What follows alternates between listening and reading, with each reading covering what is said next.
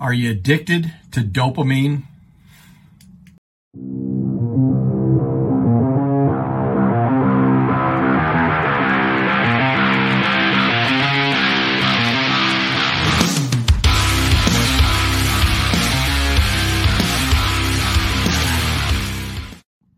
Hey, what is going on, my friends? So I know if you're like me, this thing is attached at the hip. And there's a lot of reasons why we have become so addicted to this phone. And a lot of it comes down to the dopamine hit that we get every time that we either get a message or we see an indicator on one of our apps, say like Facebook or Instagram, Twitter. These types of things that we're actually conditioned, and it's almost a pre-planned thing that is something that these app developers know will force us or cause us to go back into their app and see what's going on. And these things can really be a time suck, because how often you see that notice that says, hey, you got 4 messages.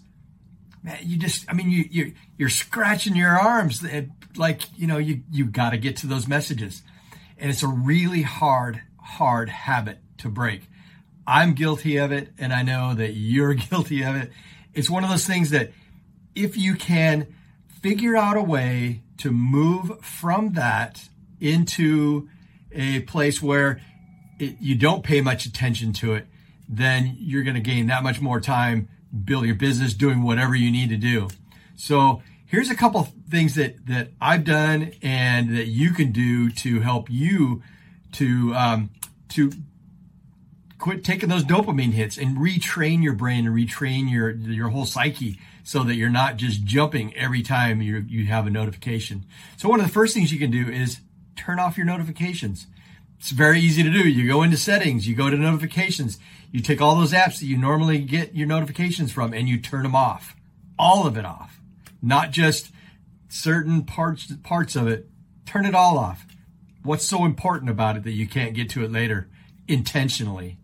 So the second thing to do is, and it's really kind of difficult, but go grayscale on your screen. Turn it so that it's not all the bright flashy colors that you normally get on your iPhone or your Android.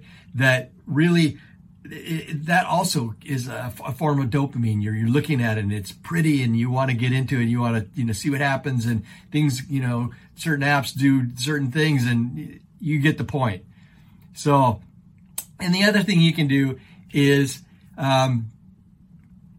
just totally lost my train of thought there.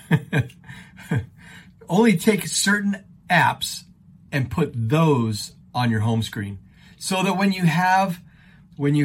you have a screen that is full of apps, say like mine is here. This is my work phone. My other phone, which I'm doing this on right now, is different.